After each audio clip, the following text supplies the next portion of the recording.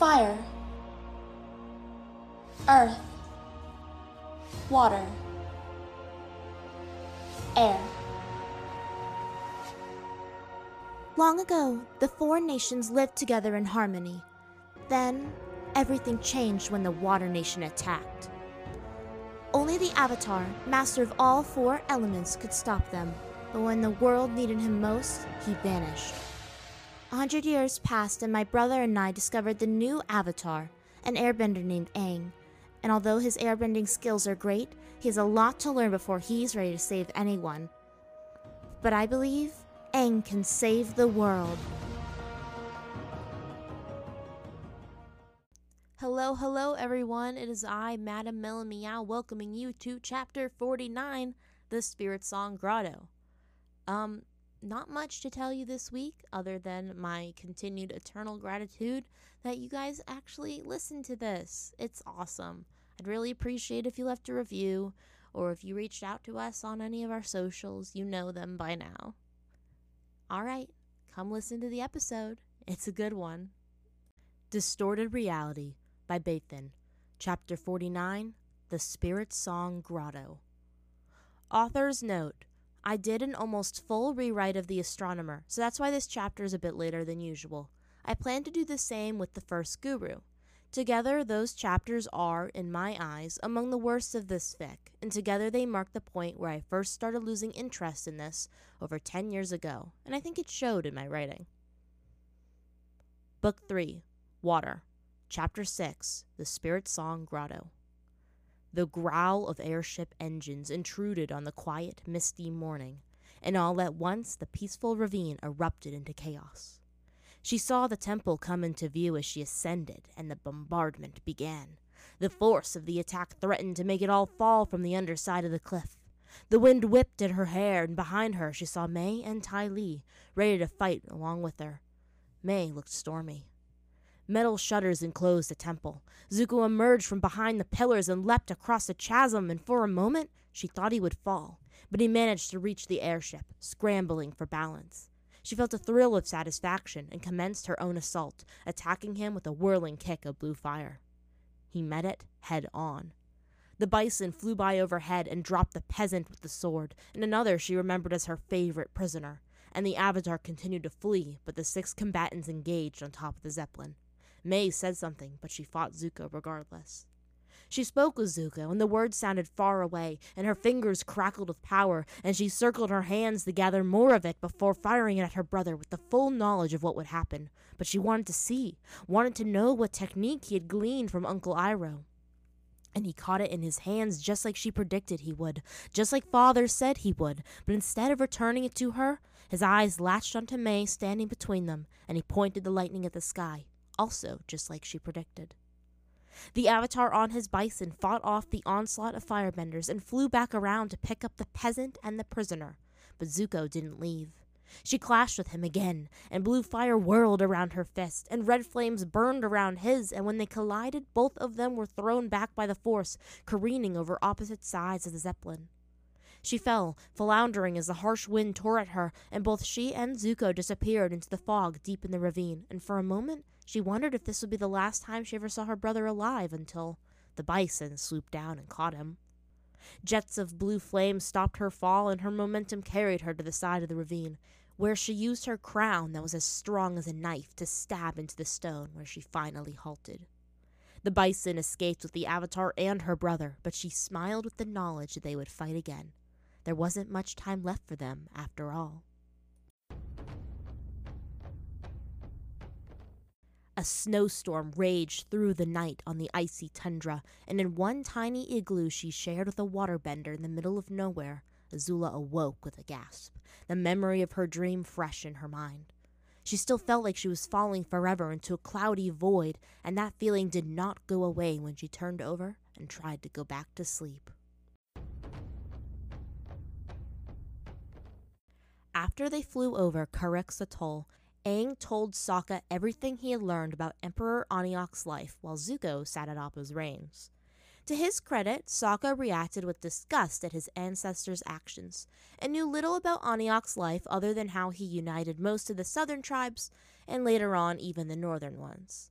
though he did latch on to the fact that Aang was the reincarnation of his adoptive great-great-grandfather with something like sarcastic displeasure. "So, how did Oniok die anyway?" Aang asked him. His eyes passed over the distant shores of the southern water tribe as they flew past the mainland toward the eastern peninsula. "By all accounts, he was actually pretty young," Sokka replied, shrugging. "They say his wife died and he kind of lost his mind somewhere in middle age. One night he just wandered out into the cold, and the next morning they found him frozen to death. And weirdly, his son, Emperor Kanitok, died the same way years later." "Family curse?" Zuko called from Appa's head. Sokka scoffed. "Nah, Emperor Kavicek, my grandfather, died of a heart attack in his sleep. Broke that coincidence before it became a pattern." That one must have been Kanna's husband, Aang surmised. He wondered what kind of man he was that she married him rather than Pakku, as in his world. He hugged his parka tighter to block out the cold. "Hope that same thing doesn't happen to you." "I'm touched," Sokka said, putting a hand on his chest in a mockery of Katara. "But I've got a while yet before my time comes." As if searching for a change of subject, Zuko cleared his throat. "We should be seeing the tip of the eastern peninsula soon." "Is it really a good idea for us to head down to the spirit portal that way?" Sokka asked, raising his objections so quickly that Aang assumed he waited for the perfect opportunity to mention it. "The whole reason we went this way was because Katara suggested it, and now we know that she was likely full of it when she said she would guide us through the peninsula safely." "True," Aang said. He stroked Sabi as he pondered his response, who snuggled close in Aang's lap for warmth. Momo had already claimed the inside of his parka. "But she did have a point.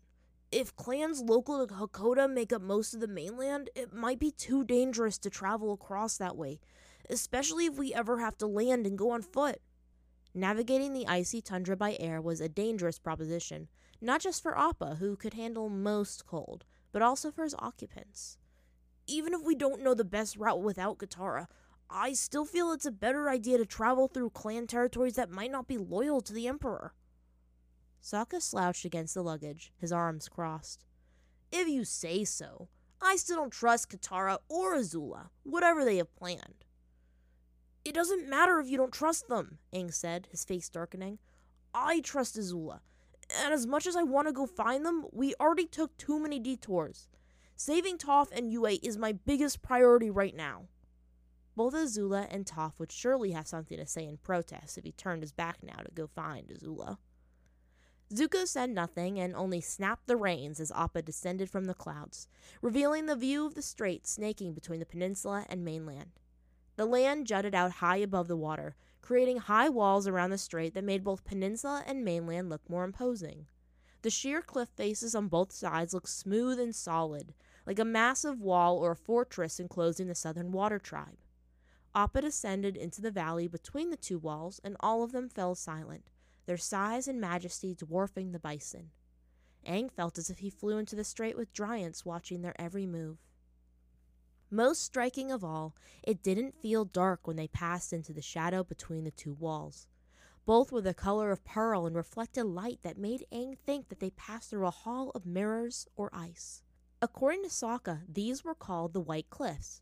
Though they didn't actually show Appa's reflection as he flew, they reflected enough sunlight that it actually felt warmer down between the cliffs than Aang expected.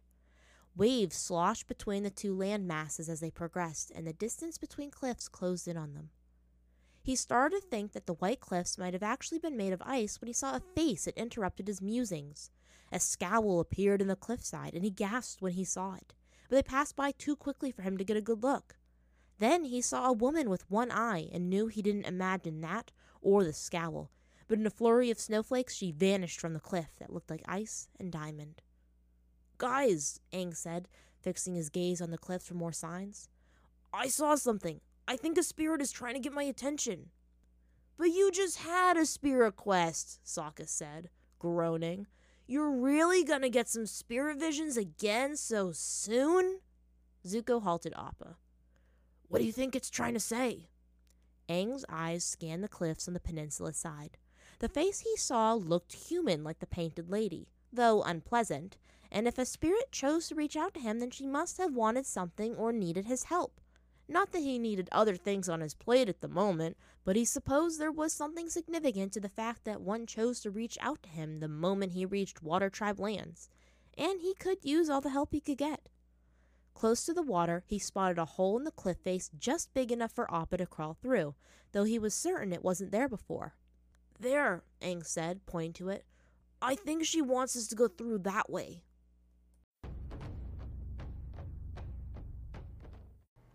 Yue's heart pounded as she ran across the open plain, a shadowland in perpetual storm that soaked her through her robes.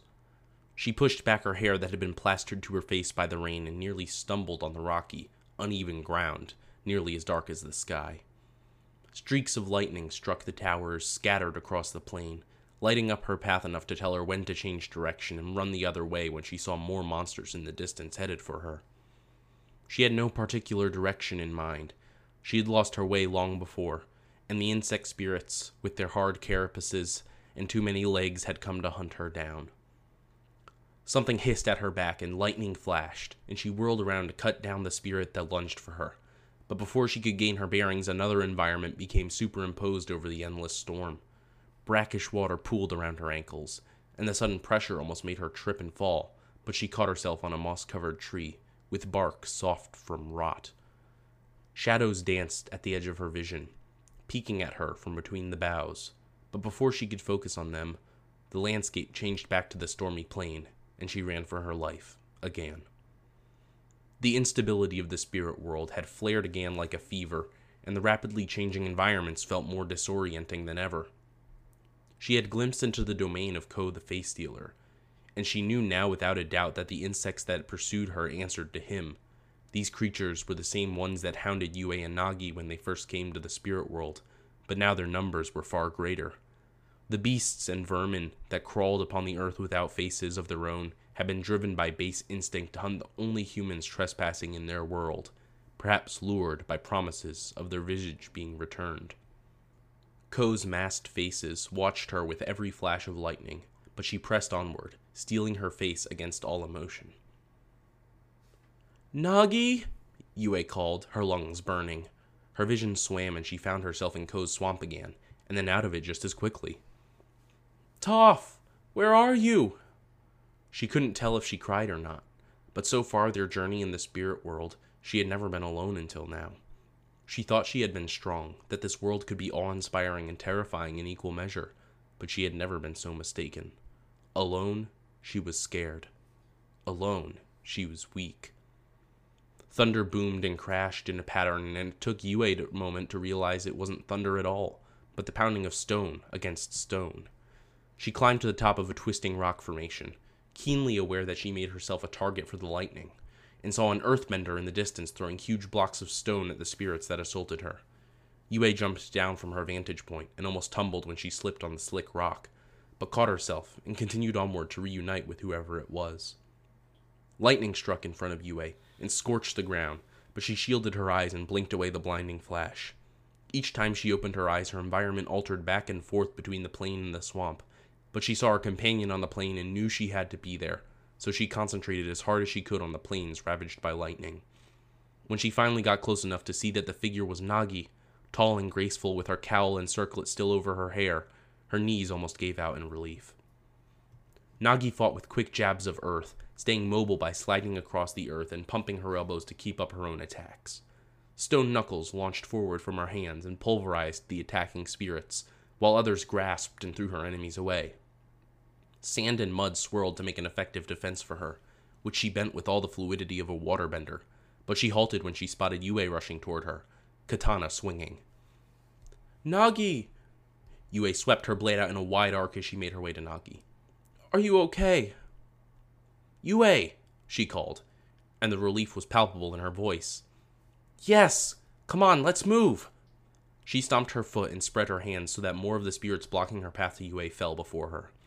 Yue twined her hand with Nagi's as soon as they met in the middle, and felt thankful that Nagi didn't let go as she carved a path forward for them. Somehow, despite everything, she didn't look panicked or overwhelmed. Yue supposed that was her Dai Li training at play. Her presence felt steady and reassuring, as if touching Nagi's hand helped restore Yue's balance. Water sloshed around their knees when they found themselves in the swamp again, the sudden silence disorienting. "Where's Toph?" Yue asked. To her voice sounded small. "Either of them?" A streak of blue light burst from the trees that startled Yue until she recognized Spirit Toph. "What happened?" The spirit scowled at them, putting her hands on her hips. "I don't know how we lost you, but my body is this way." Spirit Toph directed them to a drier clearing, awash in a dull golden light, as if the sun was setting over this spirit swamp. But compared to normal sunlight, it looked sickly and muted, with murky flecks of dust floating in the sunbeams that filtered into the clearing. Nagi finally let go of Yue's hand once they found Toph's faceless body there, and the moment Yue's hand dropped back to her side, she found herself missing Nagi's strength already. Yue looked around the clearing, bare except for a single boulder directly underneath the gap in the canopy overhead.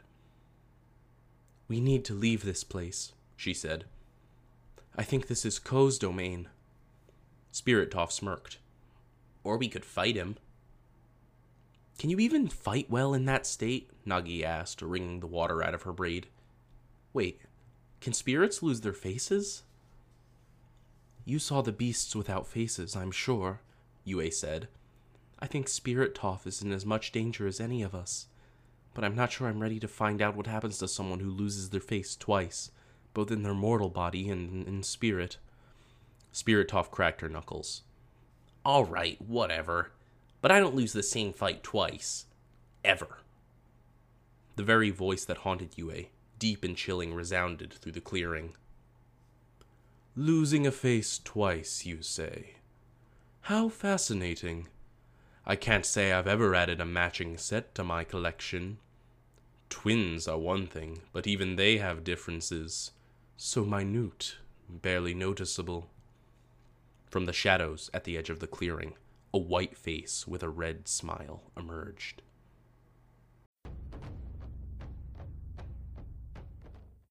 Seems totally safe to follow the face of some scary lady deep into a cave in unknown territory. It's a wonder I never caught you before when you do crazily reckless things like this. Sokka's complaints continued as they carefully coaxed Appa into the opening that seemingly appeared from nowhere at the bottom of the white cliffs, just above sea level.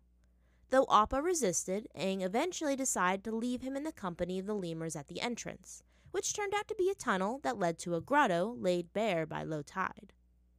The tunnel opened up into a cavernous hollow, a maw with stalactites and stalagmites and a toothy smile. Sleeping lion seals lumped together near the water's edge, and the cloying smell of raw fish combined with the humidity made Aang realize that this was their den. One of them lifted its head when they entered and snorted at them groggily, but otherwise didn't react. Aang lifted a finger to his lips and gave Sokka a significant glance to stay silent, which he responded to by rolling his eye. Aang expected it to be dark, but a cluster of pale blue crystals hung from the ceiling, while more cast a glow from underneath the water, causing light to dance across the cavern in a way that reminded Aang of the crystal catacombs beneath Ba Sing Se. It made the grotto feel ethereal. Without speaking, Zuko pointed to an opening toward the back, and they sidled their way around the dozing lion seals. In the next cavern, they found another piece of blue crystal at a junction that led to a lower level, spiraling downward like the inside of a massive conch. At this crystal, they saw the same woman that Aang noticed outside. She seemed human at a glance, but when Aang looked closer, he could tell she was anything but. Her hair was dark, woven into thick braids coated in rime and ending with metal rings that dangled nearly to her waist. Her face and clothes indicated she was born of the water tribes, with an eye patch that indicated she lacked the same eye as Sokka, but her remaining eye was a deeper blue than his. She had a stocky figure and a strong jaw that made her look stern and unforgiving, and a shade of gray tinged her features, but he couldn't tell her age. If he passed her in a village, he would have thought her to be a fishwife, but all of the spiritual senses he had told him that she radiated a kind of power and timelessness he couldn't comprehend. "I've never permitted the blood of the deceiver to enter my spirit song grotto," she said, fixing her gaze on Sokka. Her voice even sounded taunt, like a fisher's line. She stood in their way, barring their path towards a descending ramp. Though she wielded no weapons, Aang had the feeling she could still be a threat to them if they did something to offend her. Perhaps she could bend the frost in her hair. She certainly looked as if she'd been carved from ice. Sokka frowned, and Aang had the passing thought that his expression matched hers.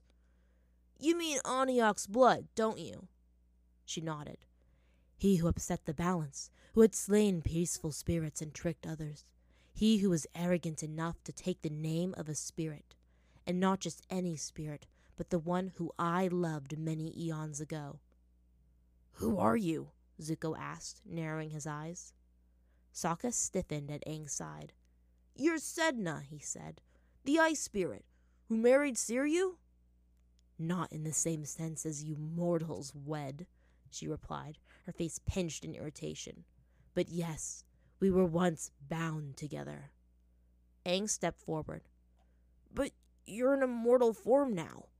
I didn't think it was possible for a spirit to take a human's form."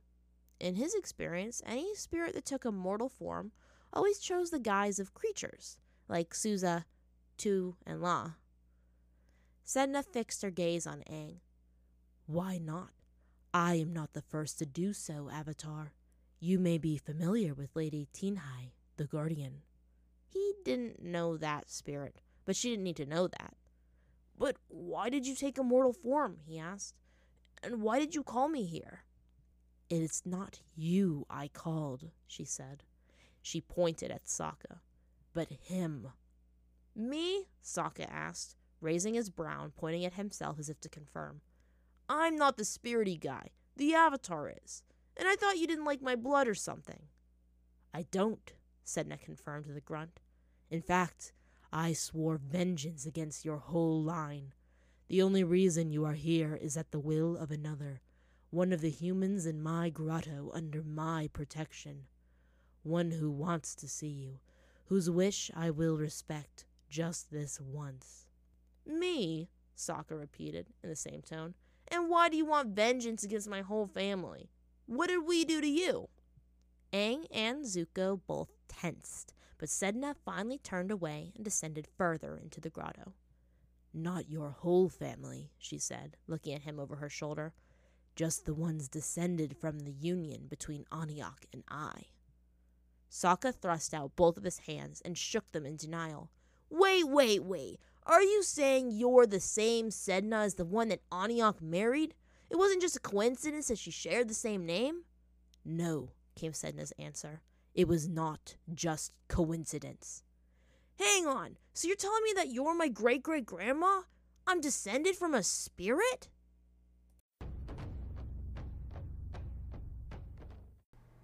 Ko the Face Stealer coiled around the trees at the edge of the clearing, his centipede body cloaked in shadow. He twisted and writhed, a slow and undulating dance as he circled around the four of them at the center. Careful to keep her face expressionless, Yue pulled Toph to her feet, who barely seemed to react to the presence of the monster that stole her face. Nagi took a combat stance, and Spirit Toph hovered on top of the moss-covered boulder, and Yue dearly hoped that she didn't need to remind them not to show any emotion. "It was quite a surprise to see that you two did not abandon this faceless one," Ko said.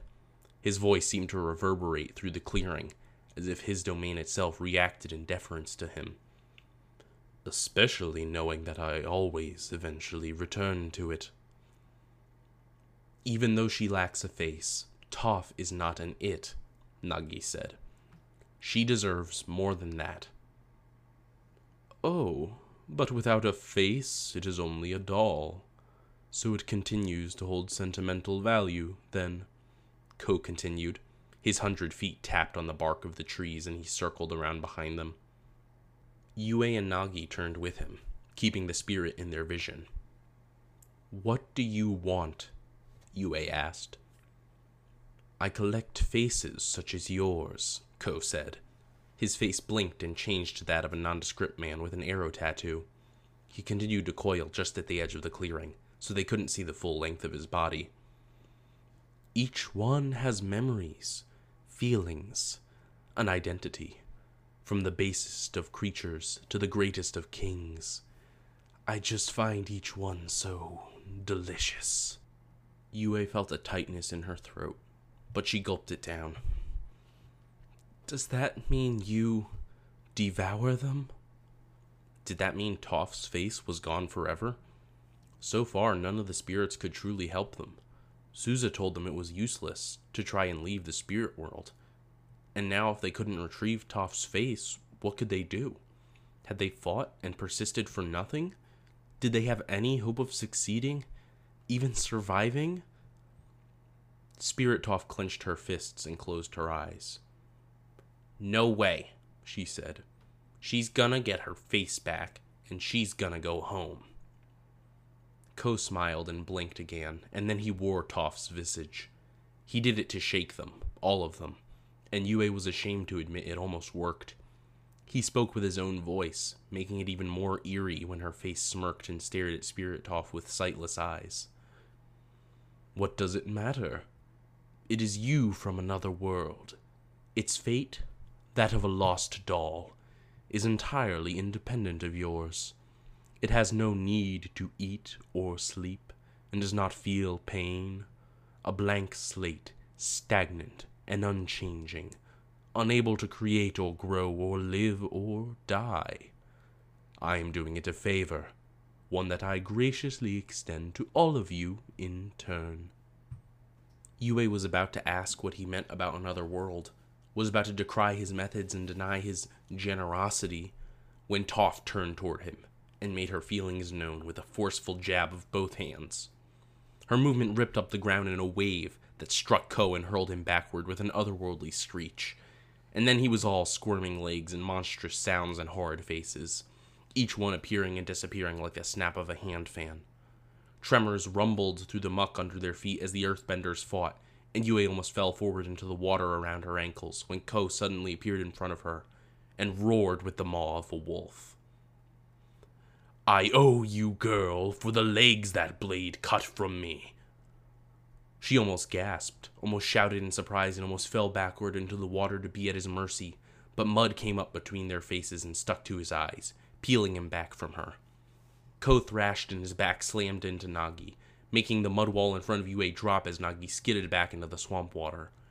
Yue wanted to shout her name, but didn't think she would be able to keep the concern out of her voice, so instead, she focused on swinging her blade. Toph hurled the moss-covered boulder at Ko and then jabbed her elbow forward, dredging up the solid earth deep below the mud to strike him continuously in a relentless attack. Massive blocks of stone pinned the face stealer in place, as more struck him in the head and the softer parts beneath his carapace, and his body coiled in on itself to defend from her assault. Even so, she didn't let up, and her disembodied spirit spoke above the crashing earth and splashing water, arms crossed as she stood above them all. Give her face back, Spirit Toph said, and Yue didn't know if coldness counted as an emotion, but she used it well regardless. Ko shouted and uncurled from his nautilus shape, closing in on Toph with his claws aimed for her throat. How do you still fight? He punctured his question with the face of a battle-scarred warrior. How do you grasp to your feeble identity, the face, the destiny that she crafted for you all those years ago? It is lost to you now. It is mine. He changed to a screeching baboon. You can't have it. Nagi stood and pelted him with more mud, just as Toph pushed him away with a wall of earth. And as Ko shouted, Yue could only think of a child throwing a tantrum. And then his words fell into place. His childlike demands made sense to her, like the unruly children who refused to share their toys. She remembered Souza's words and the spirit that the phoenix entreated them to find. Your mother is the one who crafts faces, Yue said, lowering her blade. And you covet them in turn, because she makes those wonderful toys, those identities for everyone else except you, doesn't she? Ko halted his attack on Toph and whirled around to face Yue. And when he showed the face of a little boy with black hair and golden eyes, she knew she was right. The boy's mouth opened impossibly wide, his jaw unhinged, and his eyes narrowed to slits. You I'd face the wrath of the Night Seer if it meant taking your face. She will not protect you from me." "No," said Nagi, standing side by side with Toph as they both raised their hands. "But we will." The swamp felt like it upturned itself, a great mass of mud and stone erupting from underneath Ko that wrapped all around his carapace. It dragged him down into the muck, pinned him in place, and when Spirit Toph shouted encouragement at her, Yue stabbed down. But before her blade pierced the spirit's flesh, the young boy's face stretched and contorted further, melting away like wax. She froze, because underneath she saw nothing at all, a black void that seemed as if it pulled her in. The carapace body halted its movements, and a tiny pinprick of light shone within the darkness. It reflected in her eyes, and she felt entranced by it. She wondered if this was his true form, a hollow shell. "You are mistaken," she heard his voice say, calm and somewhere far away. "I do not envy. I seek to understand. I was born with a simple, inscrutable law. Any emotion shown to me, whether it be love or hate, had to be taken that very moment." She kept her face blank.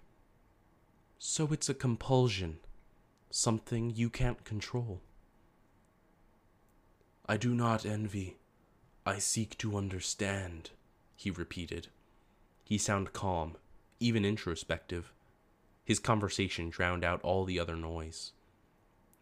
"To experience." The energy around them shifted and the swamp water drained away, taking Yue, Nagi, and both Tophs with it. But before the darkness enclosed her, Yue witnessed Ko's change.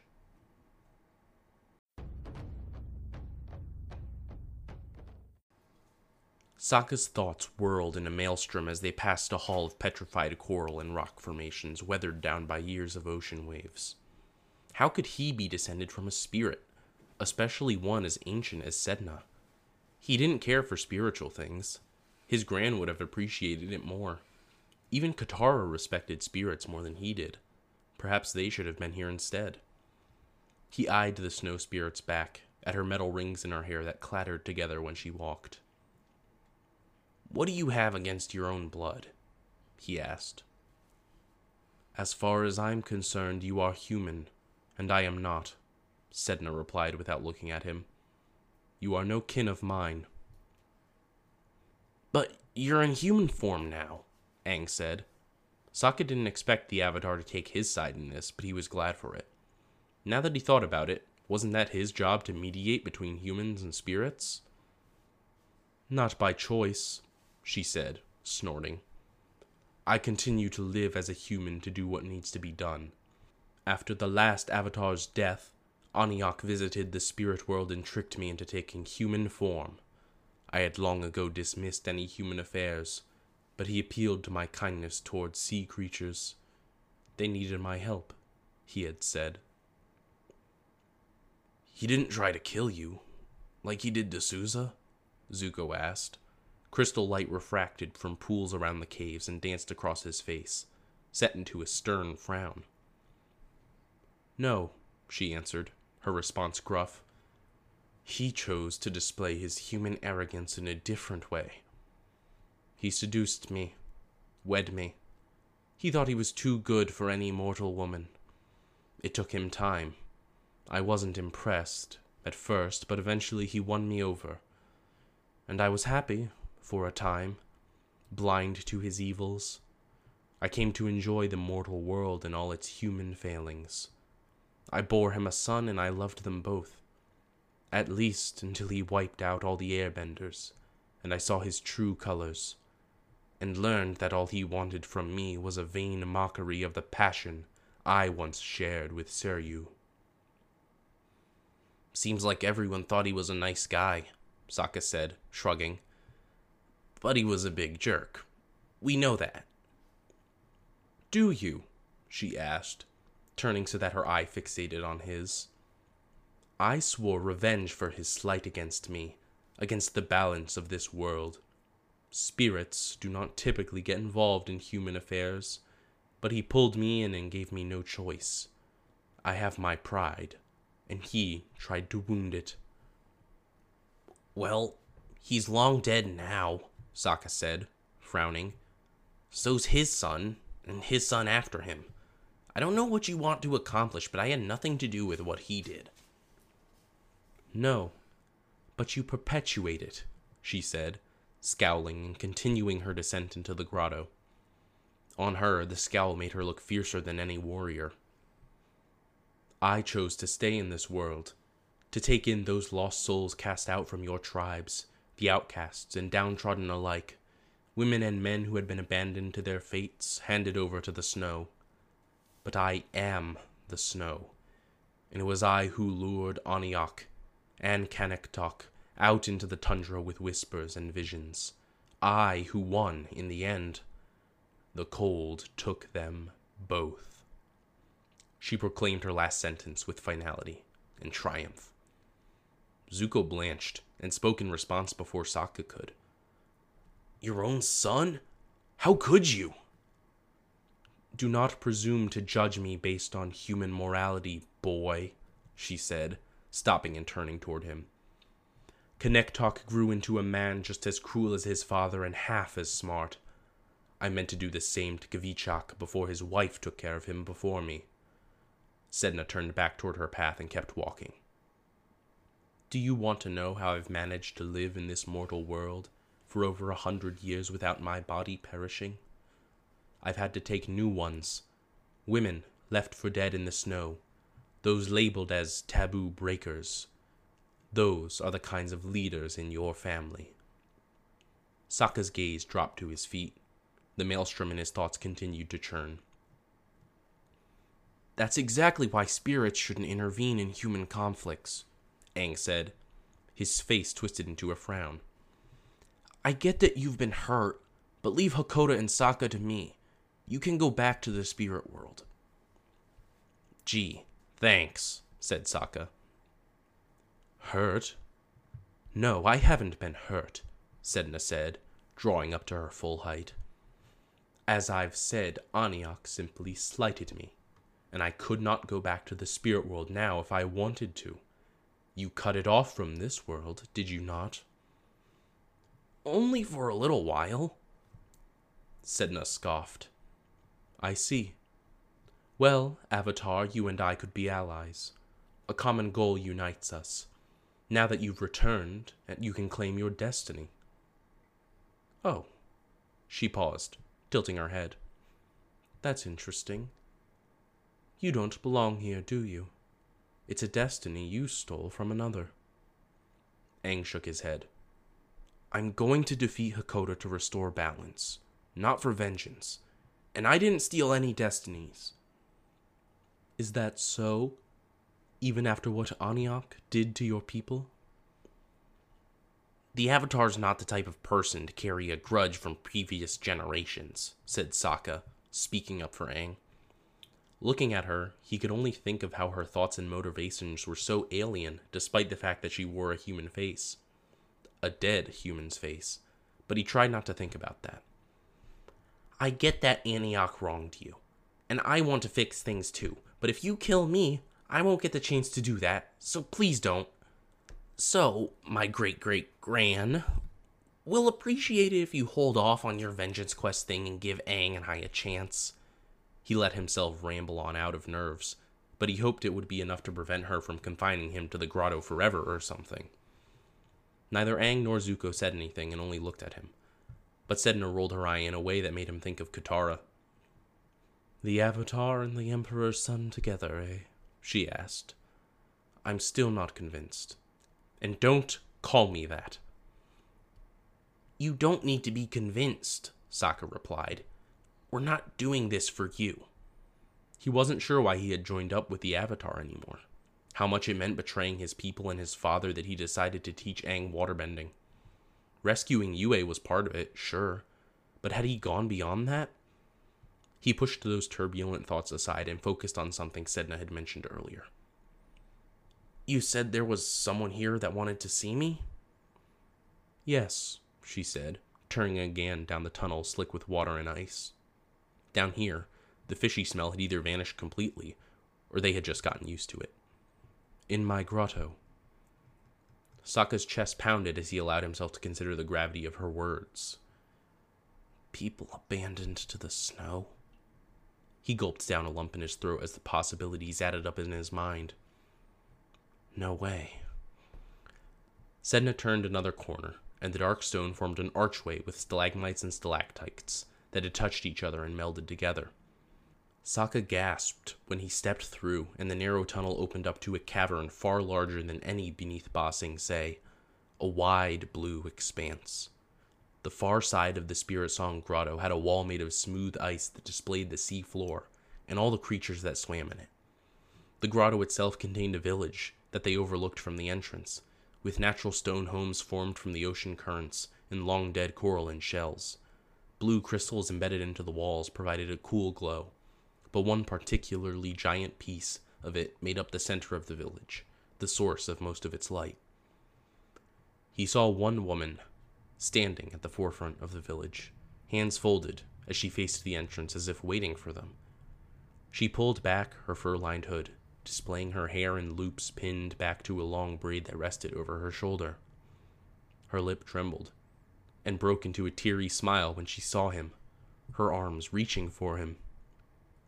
After 7 years, Sokka had forgotten what her face had looked like. He'd always been too ashamed to admit it. But now that he saw her, it all came rushing back, and he recognized her at once, tears brimming in his eye. Mom? His emotion welled up in his throat, and before anyone could see him cry, he turned back toward the cavern and ran away from them all. It was too much. Hearing his grand story of the night his mother disappeared, he considered the possibility for the first time that she could be alive. But now that he had been faced with her so unexpectedly, he found that the words wouldn't come. It was too unbelievable, too fantastic, like a dream conjured up by his childhood.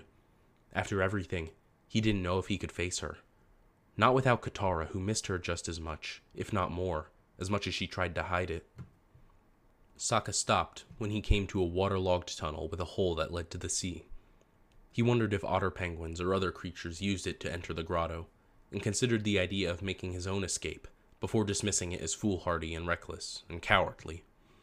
As he bent over to catch his breath, he heard footsteps running up behind him. What are you doing? It was Zuko. Wasn't that your mother? I can't do it, he said, unable to face the firebender. I don't know what to say. You don't have to say anything. His voice sounded anguished for some reason. She's right there. She's alive, and all you have to do is be with her. Growing up, I was told that she was just gone, Sokka said. He stared down into the waterhole and wished it would just swallow him up. He never felt so ashamed before, and wondered if Sedna's vengeance might have had something to do with it, too. Then my gran told me what happened the night she disappeared. But the odds of her surviving, I didn't want to let myself get my hopes up. But there she is, and I can't think of what to say. For once. Come on, we've always been a smooth talker. Go see Mom, you're overthinking this. You're overthinking this, Zuko said, and it was almost a perfect echo of the voice in Sokka's head, his conscience. Just let yourself feel it. I lost my mom years ago when the Water Nation attacked our village. Sokka turned around to face him, and all the pain in his eyes. It felt like a punch to his gut. I didn't see it happen. Azula was the one that found her, but I know I'll never get to see her again. But you can see yours, right back there. I wish Azula was here to tell you you're being an idiot. Didn't Gran tell you that you think too much? Sokka let out a breath he didn't know he was holding. When I think about what Sedna told us, it makes me realize that the Water Nation took my mother too. My father is the reason for it, and he did it because he was upholding the same beliefs Aniak did. He stared down at his hands. Maybe Azula would be right to say that. Maybe this is pretty crazy to say, but I wish Katara was here too. She doesn't even know anything about what happened to our mom, and it hurts to think about. Look at you, talking about your feelings. I'm proud of you.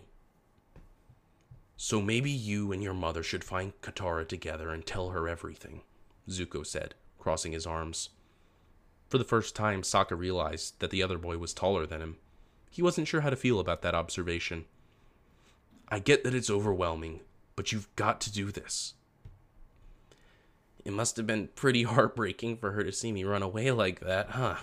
Sokka asked, rubbing the back of his neck. Zuko frowned. Yeah, so go fix it, and apologize. Sokka walked past Zuko, back toward the village entrance, briefly grasping his shoulder. Wipe that glare off. It's like you're trying to be like your father. Zuko only scowled deeper in response. Hey, for the record, you totally know by now that I'm not just your conscience, right? Yeah, Sokka said out loud, picking up his pace. Zuko followed at his heels. What? Nothing. Sokka emerged from the tunnels back into the village that lived under the glow of a soft blue light, and found Aang and Sedna overlooking it together, deep in conversation. Further down, he spotted his mother walking away from him. Her shoulders slackened and head lowered. He felt his eye burn with tears again, and this time he let them fall, thankful to Zuko that the other boy didn't let him make one of the most idiotic decisions of his life. Mom! She turned to face him at once, her eyes wet with tears, and before he knew it, he had his arms wrapped around her, and he squeezed her tight. It really was her. She was real, and they had been reunited. He couldn't believe that his father and everyone back home had ever tried to convince him that she never existed. Kia buried her head into his shoulder, and he couldn't help but think of how much smaller she seemed. Sokka, my son, she said through her tears. You found me again, all on your own. I'm so sorry for running away just now, he said, and the shame of his cowardice burned. I was just surprised. She choked on her tears, and it took Sokka a moment to realize that it was a laugh.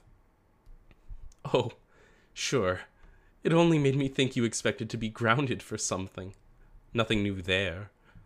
He laughed with her, glad that she hadn't lost any of her sense of sarcasm.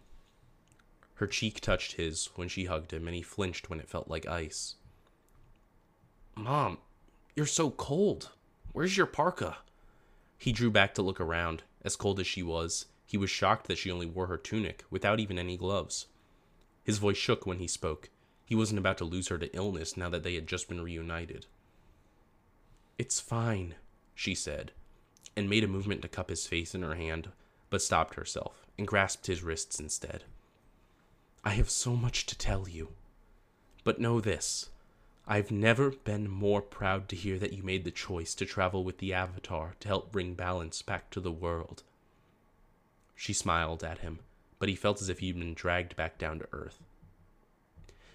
Yeah, he said, scratching under his wolf tail. About that. I don't know if I did decide to do that yet.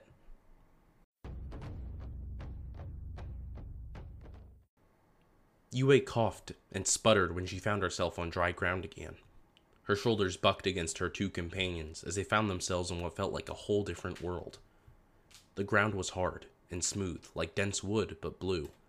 Trees sprouted from the same material in a forest around them, with leaves that could have been made of ice or crystal. Silence and solitude permeated through this place, the only sound a gentle ringing that echoed through the trees. Nagi's hand found hers as they stood, and the gesture gave her comfort again as Yue looked at them to make sure Nagi and Spiritov still had their faces. Did we beat him? Nagi asked. Yue's face fell to Toph, who looked listless as always. No, I don't think so, she said, frowning. She looked up at the sky, a shroud of night, but with more stars clustered together than she had ever seen in her life. Gaseous shapes, in bright green and indigo, stained the sky among the stars. Constellations twinkled brighter than the ones she knew from home, and with all of the starlight the sky shone almost as much as it did by day. Of all the sights in the spirit world, she had never seen something so beautiful, and she didn't think she ever would again for her whole life. Even the crystal shards from the trees seemed to split from their branches and float away into the air, as if they supplied all the energy to the stars above. "We should get ready in case he chases us," said Spirit Toph, her teeth grit. Yue felt bitter about her words, wishing they could relax for once and enjoy the beauty around them. "I don't like whatever he did right before we left, and I have no idea how the water grabbed me with it. Something happened, and I don't like not knowing what." "The Face Stealer will not pursue you," said a voice behind them. Yue whirled around to face the newcomer with her blade ready, while Nagi bent her arms in an earthbending stance. The being in front of them had more height than she expected. He was a tall spirit, with long dark hair in a top knot and a silver circlet. His face looked almost human, but something about it looked smoother than a normal face, and inhumanly pretty, except for the fact that he lacked a nose and only had snake-like slits. He wore long white robes trimmed in black and blue, but underneath them he did not have legs, but the tail of a serpent with blue scales. "I have brought you to my sanctuary." Nagi stood protectively in front of Yue and Toph. "What do you want with us?" Yue grasped her shoulder. "It's okay," she said. Though impressed by Nagi's bravery and grateful for her protection, Yue did not want to show this spirit any disrespect. "I know this spirit. I've seen his imagery all over my tribe. This is Suryu, the spirit of the cold moon." "Yes," said Suryu, eyeing Nagi and both Tophs distastefully. "I care not for earthbenders or for your squabble with the Face Stealer or his vermin, but by the grace of the Night Seer's chosen, you are safe here." He held a silvery Jian Dao in one scaled hand, and Yue had the feeling that he would not hesitate to use it on Nagi and Toph if they did not stand down. Yue fell into a deep bow, so exhausted from the battles and constant fear that she had forgotten to show her tribe's patron protector the proper respect earlier. "Great Suryu, I thank you for your sacred hospitality. It is an honor, and we are so thankful to rest in your sanctuary." Nagi stiffened as she looked up at Suryu, but inclined her head toward him. "Yes, thank you." "Oh, you're the Cold Moon guy," said Spirit Toph, and Yue felt her stomach clench at the way she addressed the ancient spirit. "Cool." "Priestess of the Dark," he said, his white eyes falling on Yue. "Out of companionship to the Night Seer, you will be allowed to remain here as long as you need to, until the time comes when the bridge to the mortal realm is restored, and my moon begins its next journey across the sky in your world. Then, any protections in this place will also be lost." "Is there any way we can come with you?" Yue asked, joining her hands together. Hope flourished in her chest when she realized the potential for their escape. Nagi pursed her lips. "Do we even want to get back to our world with the same moon that can wipe out the whole Earth Kingdom?" Suryu tightened his grip on the blade and his tail shook. "Your human arrogance is astounding to me, if you think that you would be worthy to join my journey." And like that, he had cleanly dashed Yue's hopes. "Do you know how our friend can get her face back?" Yue asked him. "No," he said, "and I care not for that human's plight. Do not push my capacity for generosity, child. I do not involve myself in human affairs, and it is only out of respect to the Night Seer that I have helped you this far." Head held high, he slithered away from them, disappearing into the crystal forest without another word. Nagi put her hands on her hips. "Well, how rude can that spirit be? He reminds me of Wan Shi Tong." "Nah, that big owl is even more of a jerk," said Spirit Toph. "Trust me, we have issues." "Careful, or else you may invoke him," said Yue. She stared around their environment. looking for what might be the comfiest place to rest, and then slid to the floor against a tree with knots of rope tied around it. Paper talismans dangled from the knots, protective charms like the one she recognized from Koken Island. Seiryu is the great protector of my people. You cannot disrespect him. Ever since the moon and the ocean abandoned us, my people now owe fealty to the cold moon and the night. Even if he is the harbinger of such horrible things? Nagi asked her. Yue saw the hurt in her eyes and that pained her. She did not like that expression on Nagi's face. Yue stared down at her clasped hands. I was always taught it was for the greater good, she said. The will of the spirits that protect my tribe. I don't like this war. I don't like all the fighting. But I always knew that Seiryu would end it, just as he started it, and then the suffering of my people would end. It's not Seiryu who will end it, Nagi said, her voice soft. The spirit will come to our world no matter what. It's Hakoda and Arnak who will use the cold moon's power to their advantage. Her shoulders felt weighed down. You're not wrong, she admitted. But as the princess of the North Pole, I have to do my duty to my people. I need to be strong for them, united in our purpose. That won't end well for you, Spiritov said, drifting over to sit near them. She wrapped her arms around her knees. Aang's gonna fight you, and he's gonna win. In all of their tribulations in the spirit world, Yue had forgotten that she was on the opposite side of the war as them. But she didn't want to be. Struggling together as they had, both Nagi and Toph had become her friends, and she was beyond grateful to have their company through this struggle. I'd rather not fight the Avatar, she said. Nor the two of you. I just wish we could come to a peaceful resolution. Both of them fell silent at that. Yue wondered if they considered the option or had no words for her because they knew it could never come to be. But her eyes fell on Toph's faceless body, which lay flat against the ground and stared up at the sky, unseeing. It almost felt silly to worry about the war and whose side they were on when Toph struggled with such a plight. Several spirits we've met so far speak of different worlds, Nagi said suddenly, her eyes fixed on Toph just like Yue's were. Our world and the spirit world, yes, but Suza and Ko made it seem like there were others. I thought so too, said Yue. If she had to be honest, she didn't have much time to think about it with everything else happening. Spiritov shrugged. Weird, huh? Nagi craned her neck to look at her. You are hiding something from us, she stated. There is something you know, related to your friendship with the Avatar, I suspect. The spirit waved her hand. You wouldn't believe me if I told you.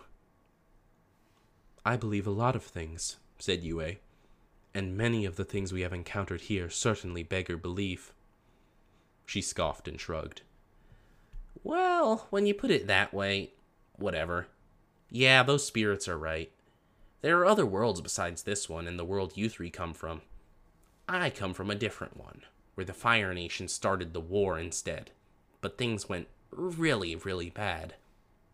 Spiritov spoke distantly, as if her mind was somewhere else while she recalled her memories. Aang hitched a ride from that world, and that's why I was able to meet you here in the spirit world. It's some Avatar stuff, don't ask me the details of how it happened. But it did, and now it messed a lot of things up, and that's why the spirit world is all funky. Yue's head spun. A world where the Fire Nation started the war instead? I suppose I understand how a mix-up like that can cause instability in the spirit world. But everything else... That Toph isn't me, Spiritov said, gesturing to the faceless girl on the ground. She still hadn't moved. She's the one from your world. We've all got copies in other worlds, people who are like us but with different stories. Aang's one of my best friends in that world, too. But so are Katara and Sokka, and Suki, too. Zuko used to be a bad guy, but he's with us now and we fight against his sister all the time. But Sozin's comet came and destroyed everything. So now we're just trying our best to survive. We lost a lot of people important to us. Nagi stood up and paced, taking a deep breath as she occasionally stared up at the unnaturally starry sky. You mentioned that comet before, with Souza. If Souza's comet empowered firebenders like Shiryu's moon empowered waterbenders, it's only more proof that we'll be faced with devastation, isn't it? We can't allow that to happen. She clenched her fist and turned back toward Spirit Toph. Where do I fit into all of this? Spirit Toph nodded. That's the idea. And I have no clue about the other Nagi. I've never even heard of you in that other world. Nagi deflated. Oh. And Yue, well, I don't know the details, but something bad happened to that Yue before I even met Aang and the others, Spirit Toph continued. Sokka never liked to talk about it. Yue wrung her fingers together in her lap, unsure what to make of that. I see, she said. Her eyes wandered to Toph's body again. So, that explains a lot about this Toph. But does she know all this? Yeah, said Spirit Toph. I've been with her for a while, but, well, she's slipping away. We gotta do what we can to save her. But we also just need to get out of here and help Aang fight. The longer he's in the wrong world, the worse things will get. Apparently it'll lead to some kind of end of all the world, blah blah, spiritual breakdowns, blah blah. She flicked her hand and looked supremely unconcerned about the whole thing, but nonetheless, it made Yue shiver. If the spirit world is unbalanced, maybe we can do something from this end to help the Avatar? Nagi suggested. She clasped her hands together. Oh, it'd be amazing to say I've helped the Avatar in a spiritual matter. What are you on, cactus juice? Spirit Toph said. She snapped her fingers as if realizing something. Ah, that'll be your nickname. Prickles, after it cactus. I almost settled with Sandy, but I like that so much better. Huh? Nagi slumped forward, and Yue found the incredulous look on her face to be kind of cute, and it made her giggle. We should leave the spirit junk to Aang, Spirit Toph continued. He's better suited to that kind of thing. Let's just focus on finding Ko's mom and get out of here. Learning all that, Yue supposed she should have been intimidated or overwhelmed. But finding a goal in saving all of the worlds, as impossible as it seemed, felt like it heartened them, gave them purpose. That purpose united them, and that meant, for now, they couldn't be enemies. And that relief felt so powerful that Yue couldn't stop smiling, since it didn't interfere with her duties at all, and only meant that those duties to her people had only become more important. She could do something. She could change things. Now, she knew, she had the strength to face whatever it might come after. We'll do it, Yue said, and she hoped the strength of her resolve was evident in her voice. She stood and walked over to Toph, brushing her bangs to the side to reveal her lack of a face to the stars above. The softness of her touch made Toph's fingers twitch in recognition. We'll save you, Toph. And then we'll do what we must to help the Avatar save all the worlds.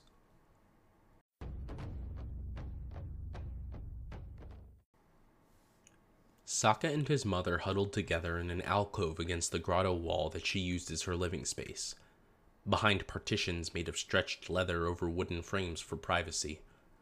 To Sokka, it felt like the inside of his childhood home. Her textile work covered the walls and floor. Patterns sat in front of the fire she started for him. In her time away from Aniakto, she had created all sorts of things with her hands from fur or bone, leather and wood and cloth. She painted and weaved and carved and cooked and dyed. She said it helped to pass the time, and she enjoyed learning these crafts from her neighbors. Other people passed by outside of Kia's alcove, men, women, and even children who lived here in somber peace.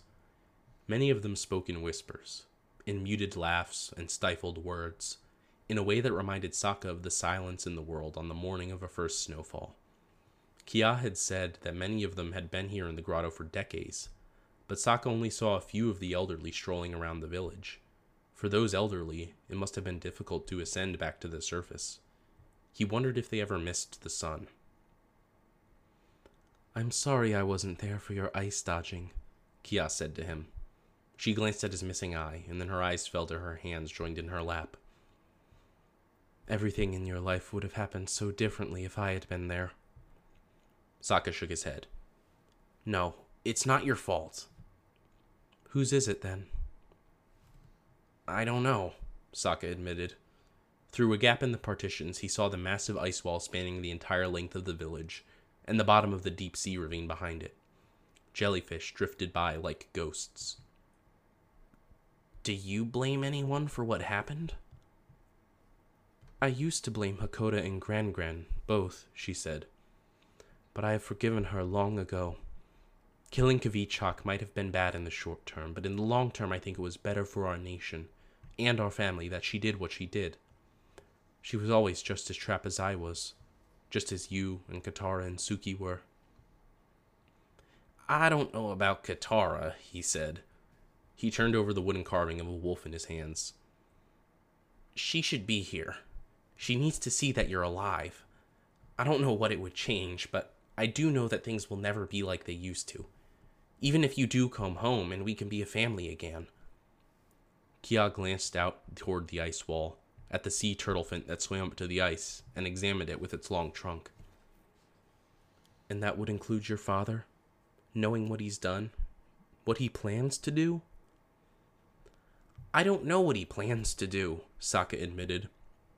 Aang and Sedna both think he'll try to flood the Earth Kingdom or something. Which is wrong, and I totally get that, but I don't think he'll do something that crazy. So many of our own people live in the Earth Kingdom shores. And yet you won't turn against him? She ran her hands through the fur-lined hem of her skirt. You could help the Avatar. After all these years, I tried to convince Lady Sedna to turn away from her crusade in an effort to protect you, but... Sokka shrugged. I mean, I sorta did. Katara tried to kill the Avatar, but I basically helped him because of more important stuff going on, and now I'm teaching him waterbending, which he needs to use to beat Dad, and since both Katara and I messed up in Ba Sing Se and we ran into Chit Sang, who knows I'm willingly fighting alongside the Avatar, he probably disowned us both at this point. Or something. Kia laughed. Sokka, you let your words get away from you again. Take a breath. You're trying to find a logical explanation for everything, just like you used to. But I don't think that's the solution this time. Yeah, I'm overthinking. Everyone's saying that. My brilliant, intelligent boy, she said. And when she grasped his hand, he didn't mind that it felt like ice. I'll always be proud of that side of you. But obviously, I'm more impressed that you picked up on my sparkling wit and sarcasm, though that might be my bias showing. He grinned, and she grinned back. I'm glad to have you back, Mom. When things are safe again, you can come home and see Gran and Katara and Suki, even Yue. Her smile faltered, and she pulled her hand away. I'm sorry, Sokka, but I don't think that'll be possible. His stomach fell. What do you mean? With the way things are here, none of us can leave this grotto. She stared into the hearth fire and took a deep breath. Our lives are tied to Lady Sedna. It's like we're frozen in time. If I left this village, the power she uses to sustain us would end. He felt frozen then, at her words, in his thoughts, and then he felt it melt away. The anger toward the cruelty of it all burning through his gut. The thought that he had finally been reunited with his mother only to learn that they would never truly be together again. It was so unfair that he could go on living, while she had to stagnate here, deep below the ocean, in the ice, to stew in her own sadness and loneliness. Part of him considered the idea that he could just stay here and hide away from it all. In the South Pole, the winter months felt like constant night, with a brief flash of midnight sun before it set and didn't rise again until it was time to herald the spring. But down here, it was always winter. His mother would never see a sunrise again.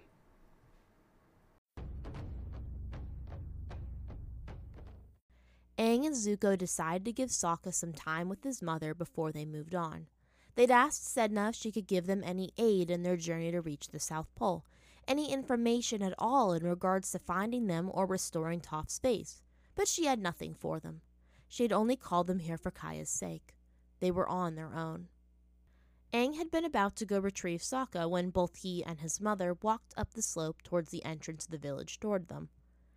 Seeing Kaya, he could only think of how much she resembled Katara, and the vivid memories of her pursuit of Kaya's killer came to him before he brushed them away, focusing on the present. Sokka looked downcast, but Aang supposed it had to do with the fact that his reunion had to be cut short. He watched a creature from the ocean depths swim up to the ice wall, a squid-like being he had no name for, and shivered. But despite being the domain of an ice spirit, it wasn't actually as freezing here as Aang thought it would be, something he had only just realized. His heart quickened when he started to connect the dots, and he turned to Sedna to voice them. "That ice wall, will it ever melt?" "No, Avatar," she said with a smirk. "I'd be a pretty poor ice spirit if any ice I made always melted." Aang, Sokka, and Zuko all looked at each other. "Peach Petal Island," Aang said. "There's an airbender that Aniok froze in the ice 100 years ago." Sedna put her hands on her hips and held her head high. "You think Aniok was capable of making ice like that?" "No, child, that was me. He caught her flying to the South Pole during Suryu's moon, and in his purge of the air nomads he fought her, and made a spectacle of her. This was when I was exposed to his cruelty for the first time. In my effort to protect her, I told him that if she were truly the Avatar, it would be better to freeze her forever instead of killing her, so she could not oppose him in her next life. But, of course, I did not sense the Avatar spirit within her." Sokka's mouth dropped open. "Whoa, this changes everything." "Is she alive?" Zuko asked. Sedna crossed her arms. "She could be. My ice has special properties, but if she lives, then she will need care. And I am no healer." Kaya spoke up, folding her hands together in front of her. "There's a village not far from here, in the world above. An herbalist lives there who has found many of our own on the verge of death before Lady Sedna comes to retrieve them. By all accounts, she is a kind woman." Sedna rubbed her chin. "Yes, I could take the girl to her." She looked to Aang. "As a gesture of goodwill. Let it not be said that I am incapable of kindness. I do still think we could be allies in this fight." He looked at her and he felt the weight behind her words. "Though do not forget, if you make a deal with the spirit, you must be prepared for the consequences if you break our agreement." Aang set his gaze, resolved to save Sangmu from her fate. He asked her the question that he already knew the answer to. "What do you want in return?" "I want the blood of Aniok spilled upon the snow," she said, and she said it with certainty that brooked no argument. "Are you willing to break your oath of airbender pacifism if it means bringing back another from your culture?" He remembered the way everyone in his life pressured him to do what needed to be done with Ozai, and how he had resisted for as long as he could. He stared into the ice wall, at the darkness beyond, and the memories of his battles rang through his head. Back then, he didn't have to make that decision with the life of another airbender hanging in the balance. Back then, he was the only one left to uphold those values.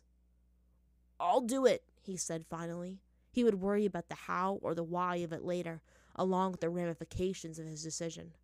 "Bring Sangmu back." Sedna turned to face Sokka. "And what of you?" she asked him. "Will you finish what Aniok started, or will you redeem yourself by protecting the girl from harm?" Sokka clenched his fists and closed his eye, but then he turned to face his mother. She looked up at him, hopeful, and when he spoke, it was without looking at Sedna. "Everyone's been telling me I have to do what I feel is right, not what I've been raised to think is right. And I feel like this is what I have to do. I'll consider her safety my responsibility." He locked his gaze to Aang's. "I'll help you reach the spirit portal, and after that, defeat my father." "We all will," Zuko said, nodding with Aang. "Maybe we'll find Azula and Katara, or maybe we won't. But we have to trust them to do whatever it is they're doing, while we finish this on our end." Sedna smiled. "Very well. I will bring the girl to the village above. You better get going. My grizzly eagle flies quite fast." Before they departed, Sokka embraced Kaya one last time. Aang saw tears in both of their eyes, though he turned away before they would think he intruded on whatever words or emotions passed between them. But he heard them regardless. "Bye, Mom. Sokka said, wiping out his eye. I love you, and one day maybe I'll be able to bring Katara, Gran, and Suki here to see you. I love you, my son, she said, and she cupped his face. My brave warrior, you've made me proud, and so happy. A blizzard fell upon the mining village, one that none of the villagers or sailors expected to come to Peach Petal Island. They all slept in their homes as the snow built up through the night, and a grizzly eagle's wings beat toward the salt mine's entrance. The guards huddled together with their flames and their parkas, and the cold descended on them as swiftly as sleep, so none witnessed the ancient spirit in human form pass through like the falling snow. Ice coated the pink salt within the maze of tunnels. At this hour, even the miners had vacated their posts, the night shift withdrawing from the extreme cold of the sudden storm above that had somehow, inexplicably, reached its icy grip into their workspace. Snowflakes whirled and blew out the salt lamps, casting the tunnels in darkness. But still the spirit proceeded, her breath like a silent gale. At last, in the final chamber, she discovered the girl. When the spirit placed her hand on the ice and it melted away, the airbender took her first breath in 100 years. In order to hasten their progress, Azula and Katara stopped in a town to pick up a pair of caribou panthers to guide them across the icy tundra for their journey to Oniokto. Azula found herself glad for the furry beast, and not only for its speed. It always felt warm in the way Appa often did, and when she rode it, she found it easier to draw upon her breath of fire. It was a massive beast with both a deadly bite and antlers, clawed paws in the front and hooves in the back, and Azula decided that she liked the beast for its surprisingly friendly attitude under a dangerous exterior. She tried not to think of what Aang and Zuko must have thought of her, their shame and hurt over her betrayal, and instead threw herself into her objectives. Reach Oniokto, get Katara back into Hakoda's good graces after her failure at Ba Sing Se, dispose of Hakoda's enemies, change the Water Nation at its core. She still didn't quite know why Katara needed her for this, but siding with her had silenced Fire Lord Azula for the time being, and she knew this must be the right path. They stopped at a river that cut through a vast plain, though a snow-covered slope blocked Azula's view of the land ahead of them. When they dismounted to let the caribou panthers drink, Azula removed her gloves, even if it meant exposing her hands to the stinging cold, to rub her palms together and summon fire to warm them along with her insides. She couldn't firebend with the gloves on without burning them away, and she hated that. That fire breath thing you do looks pretty handy, Katara said, removing her mount's saddle. Get it? Handy? When Azula didn't laugh, Katara frowned. You know, since you just used your hands for that... Oh, never mind. I suppose I'm just too tired to tell a good joke. Azula thought Katara hadn't told one good joke since they started traveling together, but she supposed humor was neither of their strong suits. She felt her own attitude worsening with the increasingly lengthy nights, which messed with her sleep schedule and made it difficult to tell the time.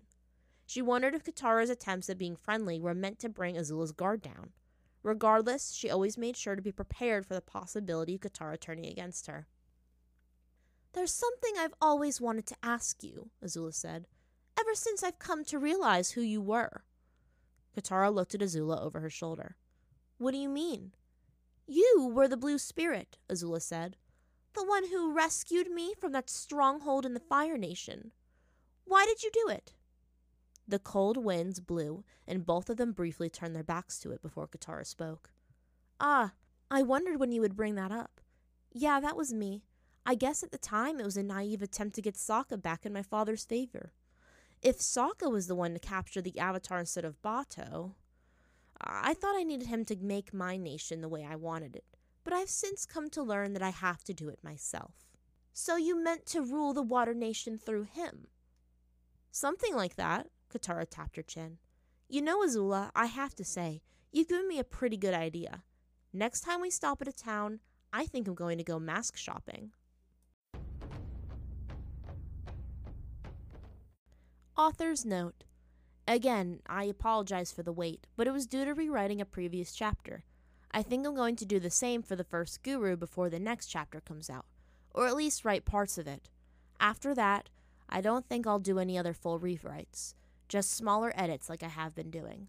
Please review and be sure to check out Avatar Distorted Reality Tumblr that Rocket X Anu made. Thank you so much for listening to this week's episode. Please rate, review, like, subscribe, or favorite to show your support. You can find us on Tumblr at Avatar Distorted Reality -podcast. You can find us on Twitter at ATLA Distort Pod and on Reddit at Distorted Reality Pod. If you already follow us on social media, please reblog, retweet, or upvote our posts to show your support. Feel free to message us on social media or send an email to avatardistortedrealitypodcast@gmail.com. If you want to give us a tip for the work that we do, there is a support button on our Anchor site, anchor.fm/atla-distorted-reality.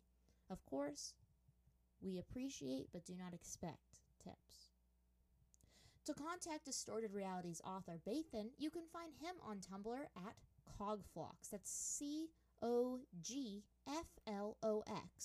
on Tumblr. If you have a friend who you think would enjoy Distorted Reality, whether it's the work itself or our content, please share it with them. All art used was created by Tumblr user Avatar Distorted Reality. Not Avatar Distorted Reality-podcast, that's us. They are also responsible for translating the scenes into comic book form, which is one of the more famous ways that people have been introduced to the fic. Again, thank you so much for listening, and we will see you next time.